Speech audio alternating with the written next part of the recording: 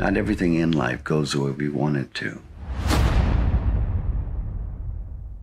And if something is too good to be true, it often is.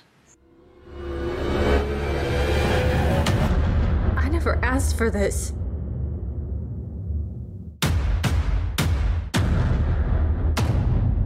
What's up, everybody? This is Fred Rachani of TSC. We have right here via Zoom a very special guest. I'd call him the Swiss Army knife of Hollywood, but he's actually Greek.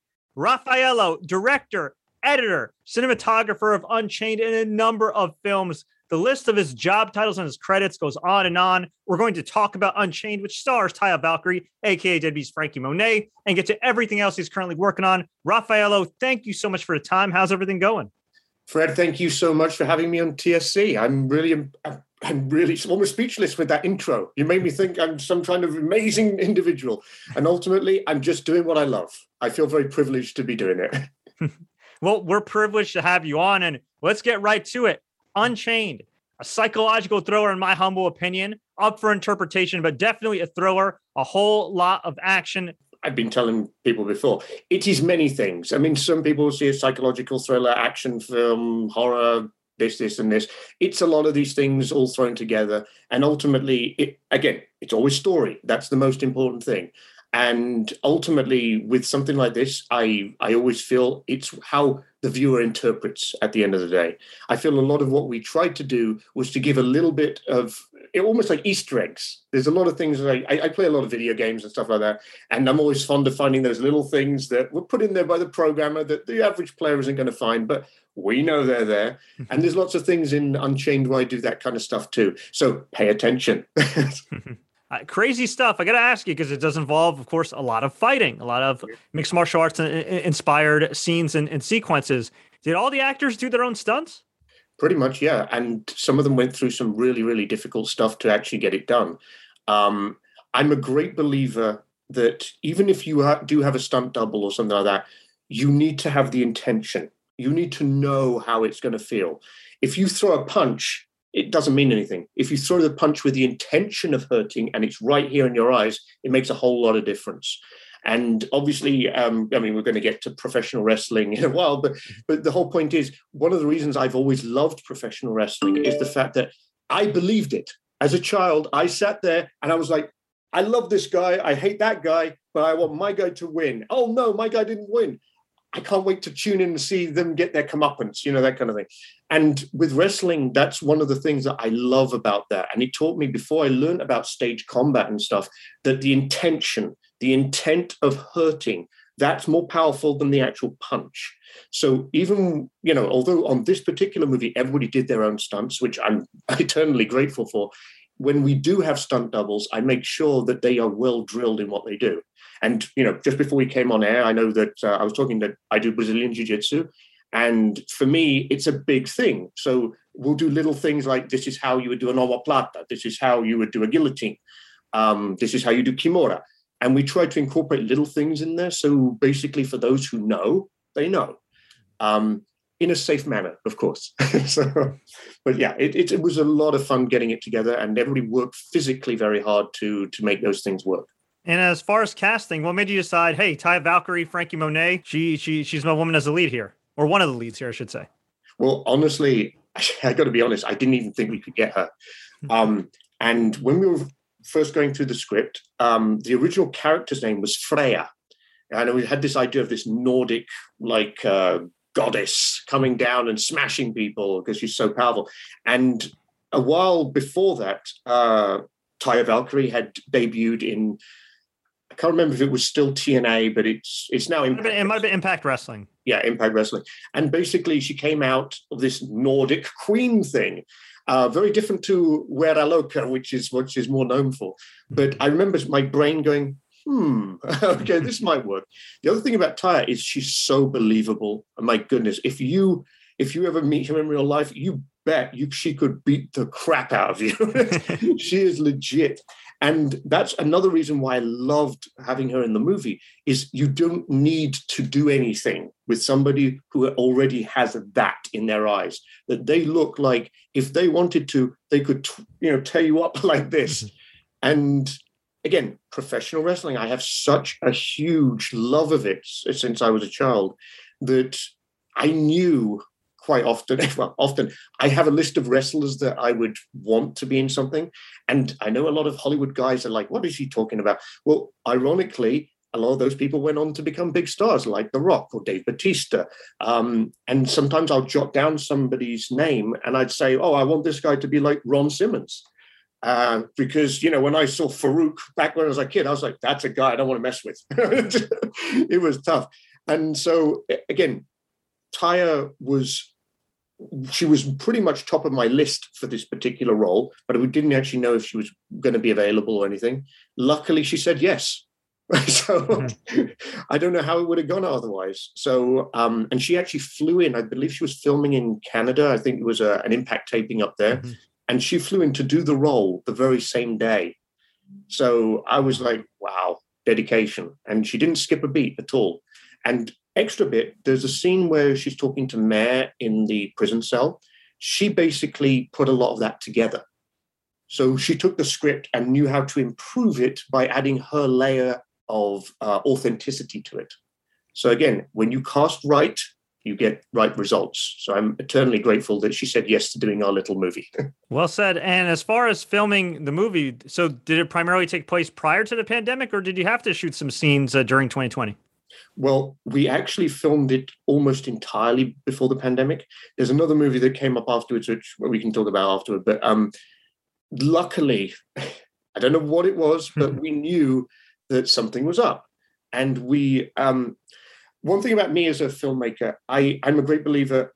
I've always come in under budget, always on time, and I keep awareness on things that are happening outside the realm of, shall we say, the film. We knew certain things were happening. I knew I only had X amount of time. So we were able to do what we were able to do within extremely limited conditions to just get it done. Now, obviously, as a filmmaker, you're always going to sit there and go, oh, why did I do that? Why couldn't I have improved this and do this? That's natural. I'm sure every filmmaker's had that problem. But luckily, this one had very few issues with the pandemic. And we actually even got the actual edit was even ready and almost ready for distribution within like 3 months, because I like to work fast. I don't believe in wasting time at all. So luckily for this particular project, Unchained, it was completed almost entirely before the real heavy stuff happened, which is good. Kudos to you, man. That's a quick turnaround time. I mean, if you on the independent scene, is that typical, or you just kind of build different? I mean, what's kind of like your process? I'm not asking you to give all the secrets away, but if somebody's watching this, they might be thinking, wait a minute, sometimes it takes 6 months, a year. I mean, how did it get done all so quickly? Well, I think it's not even a secret to me. I believe that sometimes as artists, shall we say, a bit more laissez-faire, as the French say, about when we get things done. I'll wake up, I'll do it tomorrow. But I tell people all the time, I'm a lazy workaholic in the sense that I might, procrastinate and I don't want to do it today. But once I start, I'm finishing. And ultimately, again, another thing that I can always claim, whenever I do a project, I finish. Some people will take 10 years to finish a project. I know a few projects, again, no names mentioned, but yeah, you're right. It will take maybe 9 months to 2 years for something in the indie realm to get finished, editing-wise. And when I say finished, I mean the coloring was done, the VFX was done, everything was done. Pretty much it was ready for distribution. And for me, it's because of the fact that I am so grateful to be able to say that I get paid to do this as my job. And I know there's a million people out there who would love to do it. And so I know that I want to give 1,000,000% to what I'm doing to make sure that I am the very best at what I can do. And of course, there's always room to improve. But the whole point is, if I know I have a film and I have it in Edit Bay, I'm just going to keep going. And yeah, a lot of my movies, although there are exceptions to this, I tend to turn them around in 6 months or less. In fact, the quickest I've managed to do it is just over 2 months, which is pretty good. And we're talking about finished. It has the music in, the sound editing, everything finished. And I like to run a tight ship. And I don't ask people to do things unless I'm going to do them myself. So again, it's no secret. It's hard work at the end of the day. Kudos to you, man. That's incredible. And also, I think too, as a director, as the editor, as a person that's taking the lead in all this, you also have a responsibility to your staff. You also have a responsibility to the actors involved. Hey, one of these films or productions that they're in that you directed could be a launching pad. Absolutely. Yeah. And I'm always cognizant of this particular thing because there's a really old movie I did many, many years ago that a few of those people blew up and became big, big stars. And I always tell people all the time, you treat people with respect. Understand that it's not just about the fact that they could be really big one day, but treat people as you would like yourself to be treated. Mm-hmm. And sometimes in the movie industry, you've heard about all the horrible things that can happen and also lax things that can happen when people, like what happened on Rust. I leave nothing to chance. When it comes to any of this, we double check, we triple check, we quadruple check, and then we check it again to make sure. And then just before we're about to film, we check it again. And we make sure that we're all on the same page. And my sets tend to be pretty fun. We're very sort of like, let's get serious about having fun. But when we have shooting, we shoot. And again, that means that we don't have to do too many takes because everyone's just on board. There's no nerves because we're just enjoying ourselves. And ultimately, they know that I am so grateful. I'm like a kid in a candy store, that I'm allowed to make movies with people like Taya Valkyrie, Frankie Monet. Again, maybe I sound like a fanboy, but to me, I am such in love with wrestling and things that she does, or her husband, John Hennigan, John Morrison in WWE. I love what they do. I have so much respect. I wish I could do that kind of stuff. I can't. But she said yes to doing my silly little movie. And that's just amazing to me. So yeah, as I said, respect people on set, because if you want them to respect you, you have to respect them too.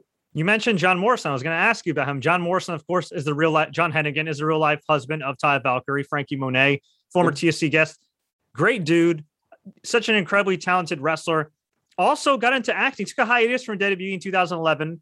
Was away for a while. Did some acting in some of your work as well. Can you talk about working with John Morrison and what was that like? Well, you're probably talking about the church and Alastor and all that. Yeah. Basically, that hasn't been completed yet. Okay. That had some issues with that one. But ultimately, the great thing about John is the fact that he also had, I think he studied even film at one point. Did. I think he did the whole film Boone the Bounty Hunter. That was his whole deal. Yeah. He knows about this kind of stuff.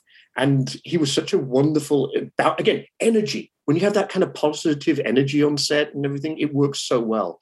And again, look at him. I mean, just look at that guy. If you were to, I know that they say, this is the perfect sports entertainer, or this is how a wrestler should look. Look at that guy. That good guy could be on the cover of any magazine, and it will sell 1 billion copies. I'm actually surprised they aren't using him more, to be honest. Yeah. But again, working with people like that, they know what's going on. He was actually on set on Unchained as well. And at the time, we didn't know he was going to WWE. And we were going to cast him.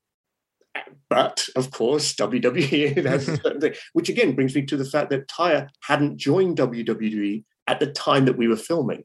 And that was an incredible piece of luck, to say the least, because she was still in Impact Wrestling at that point. And she was the longest reigning Impact's champion there. Just watch the Lucha Underground stuff. Just watch the stuff that was in Impact. It's amazing. And she's so good at playing her character and being able to look as absolutely authentic as possible.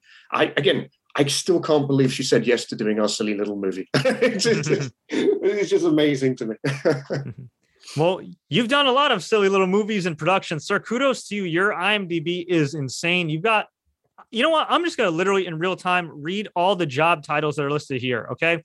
Editor, producer, actor, cinematographer, writer, director, visual effects, editorial department, special effects, animation, art, composer, casting, costume and wardrobe, production manager, set decorator, sound department, camera and electrical, art director, second unit director, assistant director, music department, production designer, additional crew.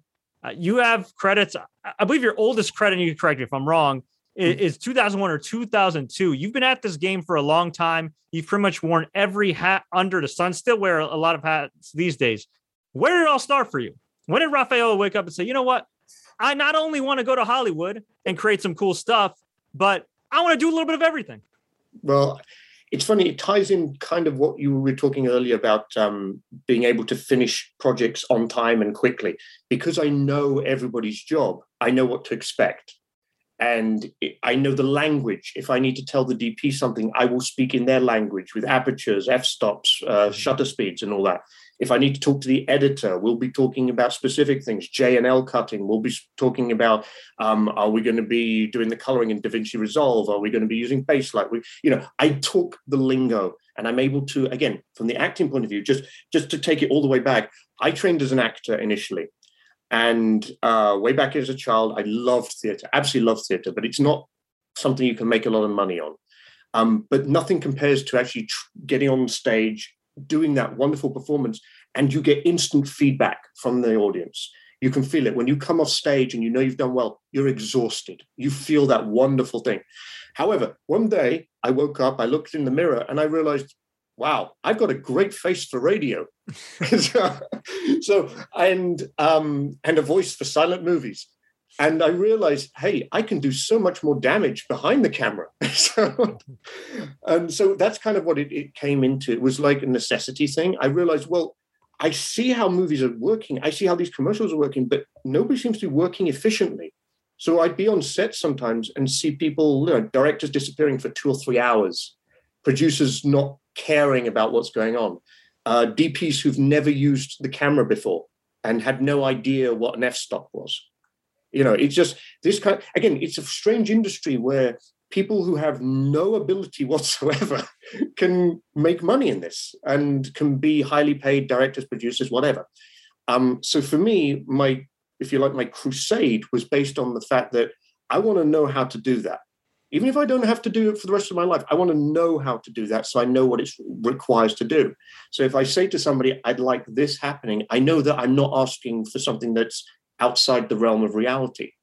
And again, by doing that, we all know and we respect, okay, he respects what I do because he knows what I do. So, and again, it also comes down to the fact that I just love being on set. Sometimes I will take a totally almost meaningless job because of the fact that I'm enjoying working with these people. Sometimes it's just about, hey, I'll be your gopher. It's fine. I'm just coming here because of the fact I love being on set. I love doing stuff. And sometimes they always say, do what you love. Well, I'm very lucky to be paid for what I do. And I love it too. So it's a fantastic thing. But I know when I look at the IMDb, the first thing that goes is, wow, pick a side. It's like, what is this? But ultimately, it's the journey. All of us as human beings, the journey is what defines us. And these experiences, your pain, your anguish, your loves, your hates, these are all the things that make us unique of who we are. And my journey to being, let's say, more of a director these days and producer has taken me through all these supposed little jobs, although I tell people there's no little jobs, there's only little people, if you know what I mean. Yeah. It's taken me through these kind of things, paying dues, making sure that I understand what I'm doing before I was handed the keys to the kingdom and said, now you can do it. So again, to all filmmakers out there who want to be part of this, who want to live the dream, I would say spend at least 1 hour every day. Everybody has 1 hour every day to spend it on the thing that you want to do with the rest of your life. And you'll be surprised how much just having that little routine every day will improve what you're doing and make you a better candidate for what you're about to do. Because ultimately, if you don't, there's like a million other people who are ready to take that place. When did you get to the point in your career where you realized, one, I'm really good at this stuff, and two, that I can make a full-time living doing this? Like, did you get to a point where it was kind of like an aha moment, or did it just kind of come gradually over time? I come from a kind of an artistic family. And I know a lot of artists. I know a lot of people who some earn money from their love, others don't. And for me, maybe it's my parents in a way. They instilled in me the notion of hard work will make you better as you're an artist. So I tell people all the time, Michelangelo didn't wake up one day and decide, I'm going to paint the Sistine ceiling. He spent years and years training to be good enough to be paid to do that. Right. Too many artists, they think too much about I'm going to do whenever I feel creativity, or I have this or I have that.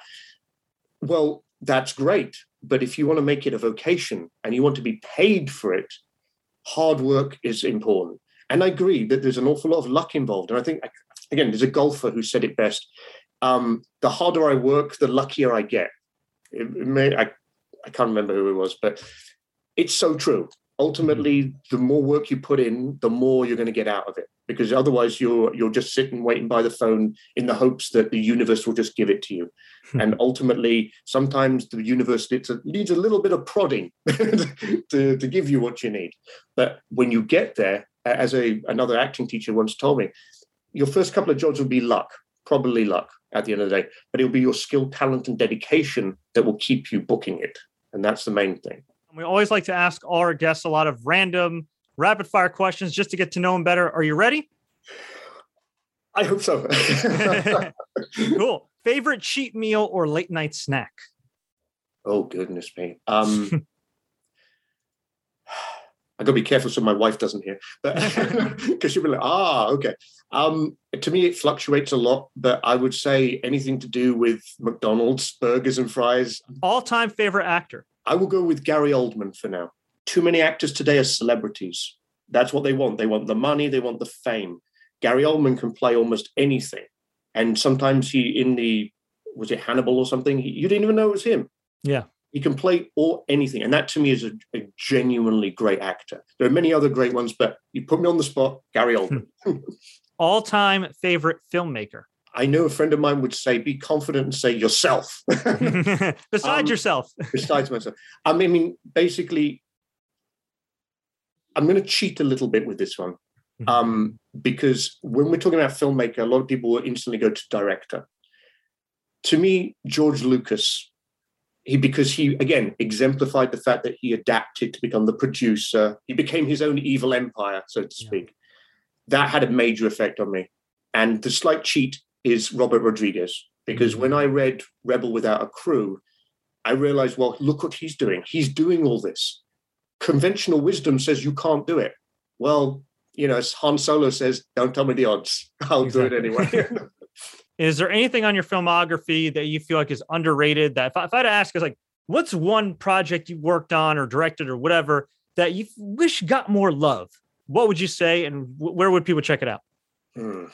This one's tough because it's not easy to check out because it's no longer on. Probably Bloodbath. Yeah. And the reason being is, as you can probably tell, I'm cut from many cloths. And I have this passion for 80s action films. And again, that movie is full of effectively quotes and misquotes from every other movie from the past. If you love Big Trouble in Little China, if you love anything with Schwarzenegger or Stallone, hell, I was watching The Last Dragon the other day. If you haven't seen that, it's a fantastic film. There's stuff from that in there. Everything, there's so many little Easter eggs in there. Even the computer manufacturer that they're working at is Nintega. It's Nintendo and Sega combined. Everything is basically a nod, tipping my cap to what built me in my love of action films. And it's funny you should mention that because I was talking to the lead actor about it recently. We're thinking of revisiting it, but in a bigger production sense, because the interesting thing about that one, we did it for nothing, literally nothing. It was just the love of filmmaking. We put it together. We tried to do things which we knew weren't really possible. Everything, again, it's easy for me to talk about it without seeing it, but there's a section with, I did a CGI bullet. So as John T. Rex, our hero, shoots a bullet, you see in slow motion the bullet spinning through the air, cutting the air. And again, at the time, it was rare to see this, but I was flexing my VFX wings effectively to see, can I do this? Mm-hmm. And it worked well. It won a lot of awards, which was great. And I think now the most recent project, Pandemic Stories, which is a documentary series, adding that, I think I've won like over 70 plus awards. But ultimately, it's not the awards that really matter. To me, it's the fact that I just love great movies and great storytelling. And sometimes they're not always the one that wins awards. Luckily, Bloodbath did, but it's difficult to see. I don't even know where it's available at the minute. Mm-hmm. But yeah, that would be the movie. Awesome. All-time favorite wrestler? Besides Taya Valkyrie and besides John Morrison? I was about to say that very thing. Again, the young version of me, when I was growing up, it was the Ultimate Warrior. I have been told by absolutely everybody I'm an idiot for that. But I used to paint my face in the Warrior way.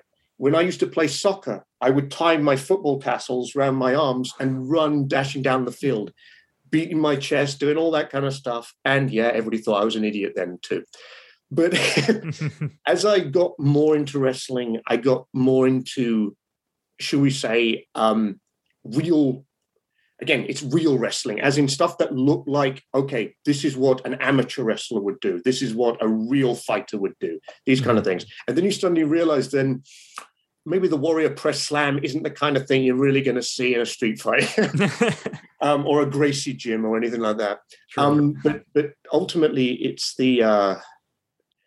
I think Bret Hart probably. I mean, that guy, he just exemplifies almost everything that's fantastic about wrestling. There's a few other, people like Shawn Michaels was really good. Kurt Angle, fantastic. And you can probably see I lean towards more the technical side, the more believable side of professional wrestling.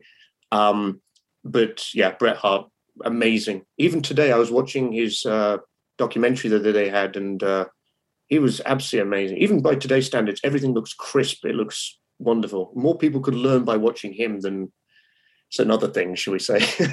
So glad you said that. Yeah, I totally agree. I love Bret. And yeah, his work is timeless. I really feel like if you were frozen, if you were like Captain America, right, and you were frozen for like 70 years and you woke up and you watched these Bret Hart tapes that were lost in the ether, it would still age well. It's such a masterpiece. He always, and what I love too is that he always kept everybody safe. He always protected himself. Exactly. Super durable, very conscious of the crowd and everything else. Yeah. I mean, I in some ways, I think he gets a lot of love, but I still think he's somewhat underrated these days because he just did everything so well. Okay. He wasn't, the Rock on promos, who is, but just as a professional wrestler, like we talked about building professional wrestler from the ground up, like Bret was that prototype for sure. He was certainly, and it's interesting you should mention that, he's kind of like coming back into it. I don't know if you recently saw on AEW CM Punk against, it's not recent, but CM Punk against Darby Allin. Yes, and they did the callback to, it was a 1, 2, 3 Kid versus Bret Hart. Yes. And it was just, and I didn't even know it at the time, but I was sitting there watching, like, he gets, I can't remember what move it was, but basically gets thrown over, and CM Punk does that kind of like, thing, that twirl to the head. And inside I thought, that's very Bret Hart. It was just, again, it's so wonderful professional wrestling that we can have this kind of thing. And I'm so glad that Bret Hart is getting the dues he does, because there was a time, particularly in the last 10 years, where I felt a lot of people were going for more acrobatic styles. And I'm not saying there isn't a place for that or anything. And if you love that, more power to you.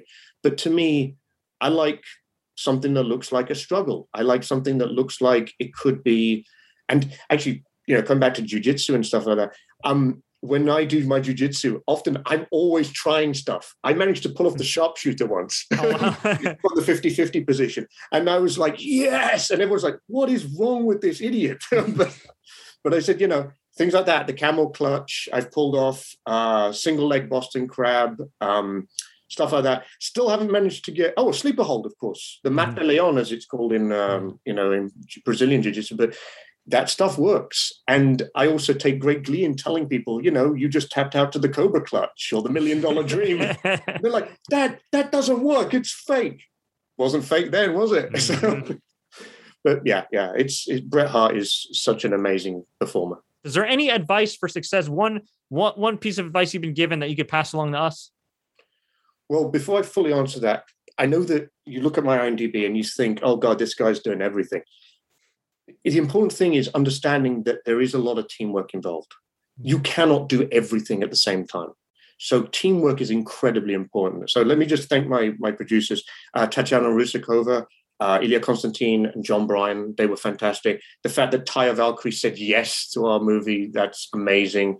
Mel Mulroney, Larry Andrews was superb. Rock Riddle, triple Hall of Fame wrestler, fantastic. He has this small role and yet he steals the show.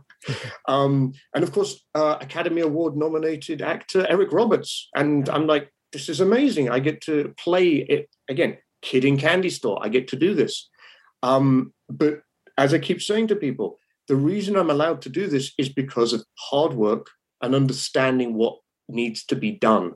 If you cannot spend time to study and improve what you do, I just don't know what to tell you, because it's really about understanding team effort. It's about making sure that you put in the effort, that you know your stuff. When you come on set, there is nothing left to chance. However, having said that, and Napoleon once said, it's only a bad plan that cannot be changed. And I take that to heart too. Sometimes I come with a full battle plan on set and it's thrown out the window. Being flexible in the face of, things going wrong, that is going to also impress people because of the fact that you do not lose your cool or your head while everybody else is losing theirs.